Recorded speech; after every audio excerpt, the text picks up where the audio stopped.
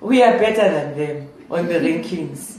Never compare us with Bafana Bafana. We are number 5 in the world. I don't even know what number is Bafana Bafana in the world. So we are already better than these teams that are going to the World Cup.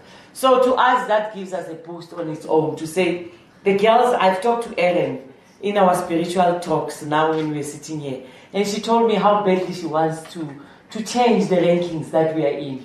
And I know the girls want to change the rankings. So I am saying to the other teams that you say they're going to the World Cup, all I can say to them is, we are not competing in this country, we are complementing each other. It's not about who's at what level, at what time. I say we are all South Africans, let's support all the South African teams that are going to the World Cup.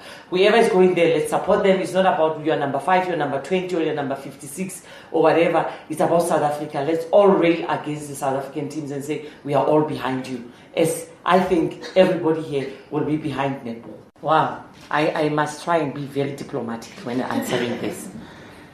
Look, she has done a lot for Netball. She came in as a female minister, advocated for female sport, not only for netball. I want to be very specific because you look at what she was advocating for Banyana and all the rugby female teams and cricket female teams. So to me, let me say, whoever the government brings to us, we need to make the relationship work. But we would have loved to have her continue to see 2023 through because she worked so hard for it. And it would have been nice for us as Netball South Africa to have her to go and be part of 2023 and make sure that, whatever she was dreaming with us, it's, she sees it becomes a reality. I cannot plead much because even if I can plead, but if the government has decided what they want to do. But for us as female sport, a female minister, if the president is watching and listening to me, would do for netball. And retaining Mekasa would have been a big bonus for us. We believe that the corporate world is watching us. We need to grow as netball. We cannot always depend on government. One way or the other, we have to grow as a sport and make sure that we are sustainable on our own. And I think as much as we have sponsors coming in now, we are going towards that route because the more we look at government and what government can do, and the more the